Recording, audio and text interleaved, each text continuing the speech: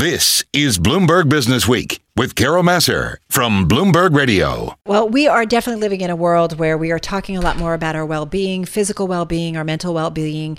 And for many, the disruption of so-called normal lives has created a new batch of stresses and really put our mental health to the test. With that in mind, there's a new HBO documentary that looks at the minds of a specific group that exists in our population, basically asks, what makes killers kill? Yep, you heard that right. Let's bring in Oscar-winning filmmaker Alex Gibney.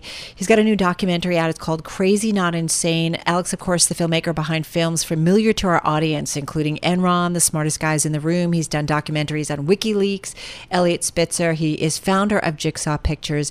And Alex joins us on the phone from New Jersey. Alex, welcome to Bloomberg Radio. Great to have you here. Great to be there, Carol. So I don't know if it's there or here, but wherever. Yeah, that's kind of how it works it's today. Time, right? Yeah, I totally get you. How are you, first of all? I'm fine. I'm good. Yeah, I'm fine. All good. Thank you for asking. Well, you? I'm doing well too, and glad to hear that on your end.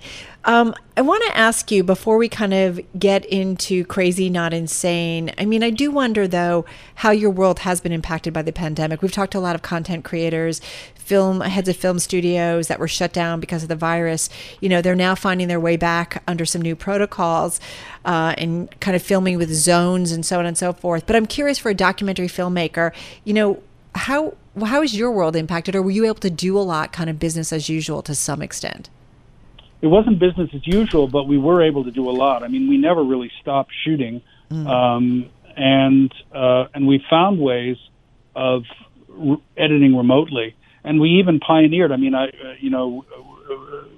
myself and two colleagues just finished a film about the federal response to COVID, totally under control, and we pioneered a new kind of camera called the COVID cam, which enabled people to actually get a camera on their doorstep, and we could remotely monitor it via the web, and no human beings actually come in contact with each other. Yeah, that's pretty wild. That's not out yet, is it?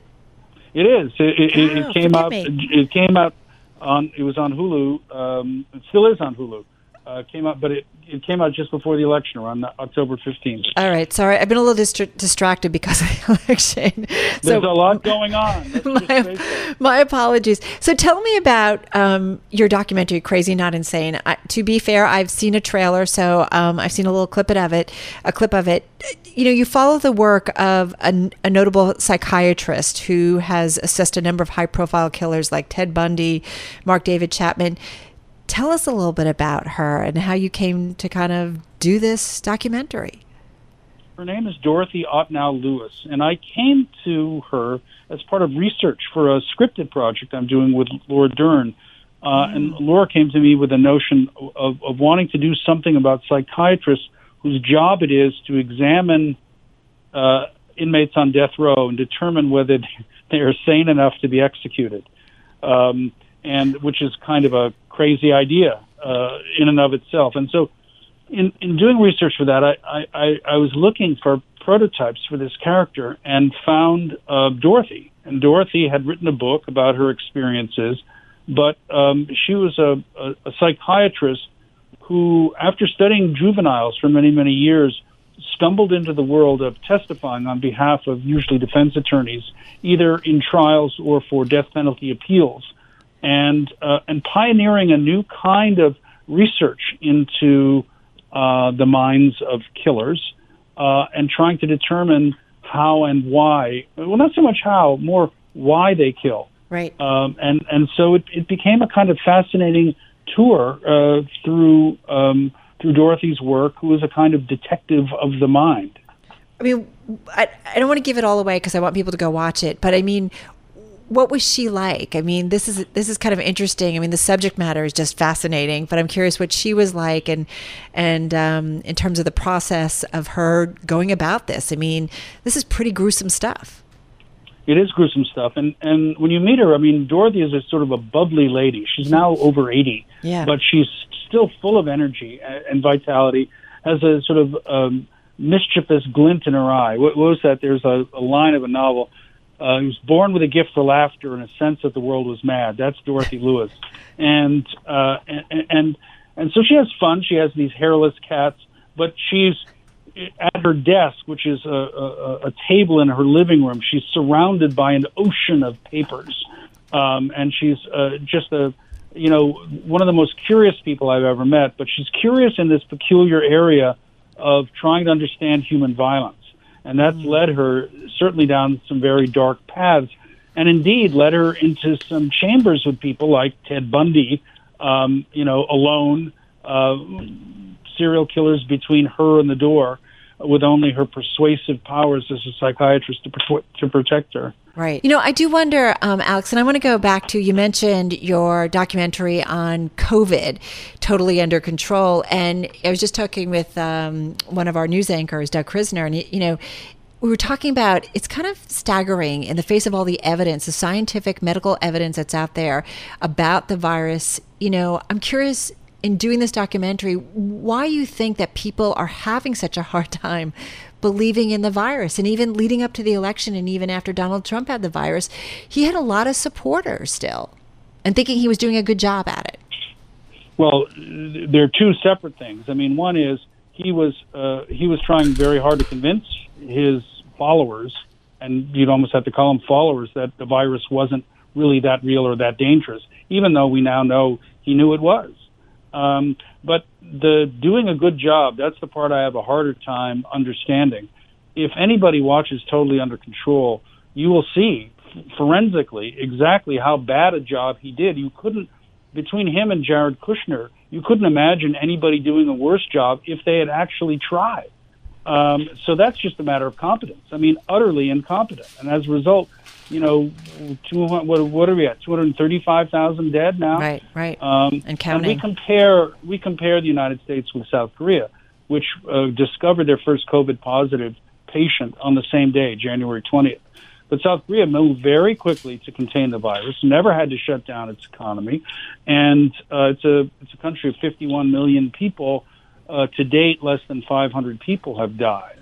So, it can be done. You just have to be disciplined about it. You have to have a government that believes in science. You have to have a government that believes in taking steps to protect its people and to engage all its citizens in trying to fight the virus instead of trying to fight each other.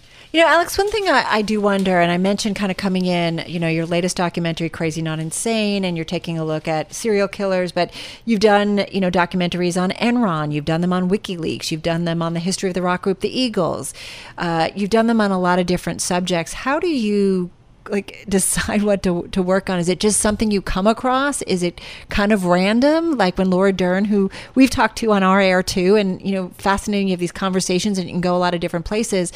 Is it just you kind of run into something accidentally, or I don't know, what's your approach?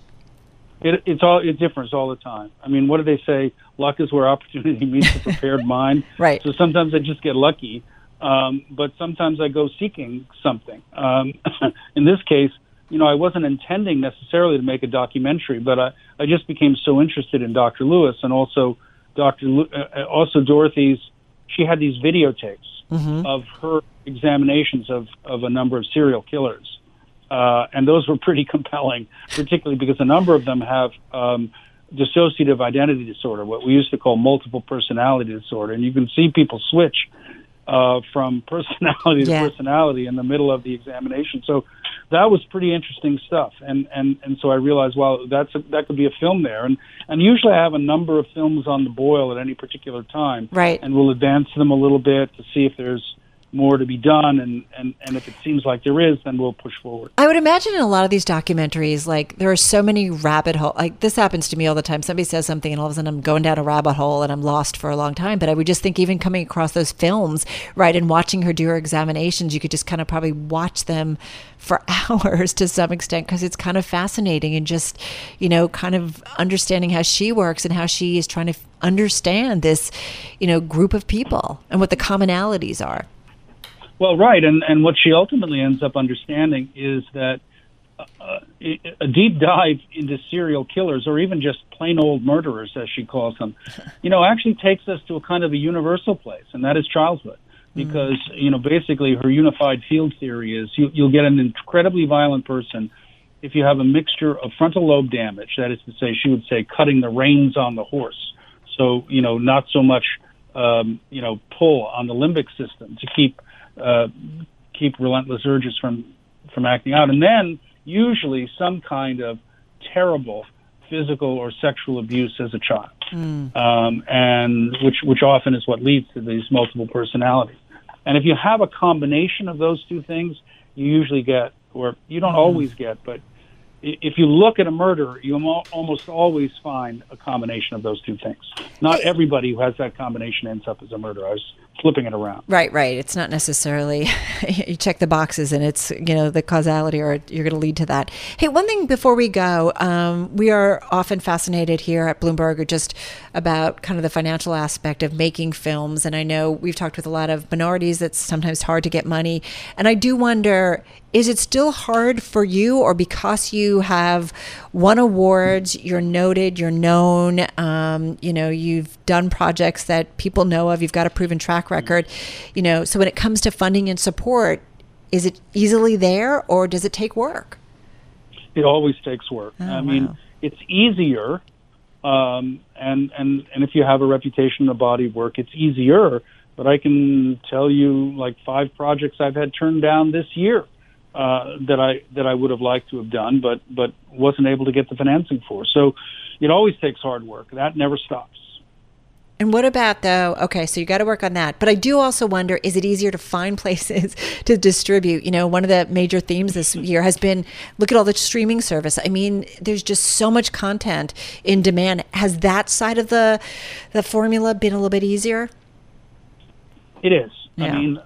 There and particularly for documentaries per se, documentaries, at least sort of independent documentaries, had a hard time being financed back in the day. Now there are many outlets for it, and the good news is that as opposed to the bad old days of commercials, though there are some commercial networks you still work for, but generally you're selling a film to a viewer rather than renting a viewer with a film, on behalf of an advertiser. Yeah. So that is far more satisfying, and I think it's led to better and better films. Well, this was a lot of fun. Thank you so much. Good luck with your latest documentary, Crazy Not Insane. We're talking with Alex Gibney. Alex, thank you so much. He's founder of Jigsaw Pictures, award-winning director, and as we mentioned, his new documentary, Crazy Not Insane, making its debut on HBO. That's happening on Wednesday, November 18th at 9 p.m. Wall Street time.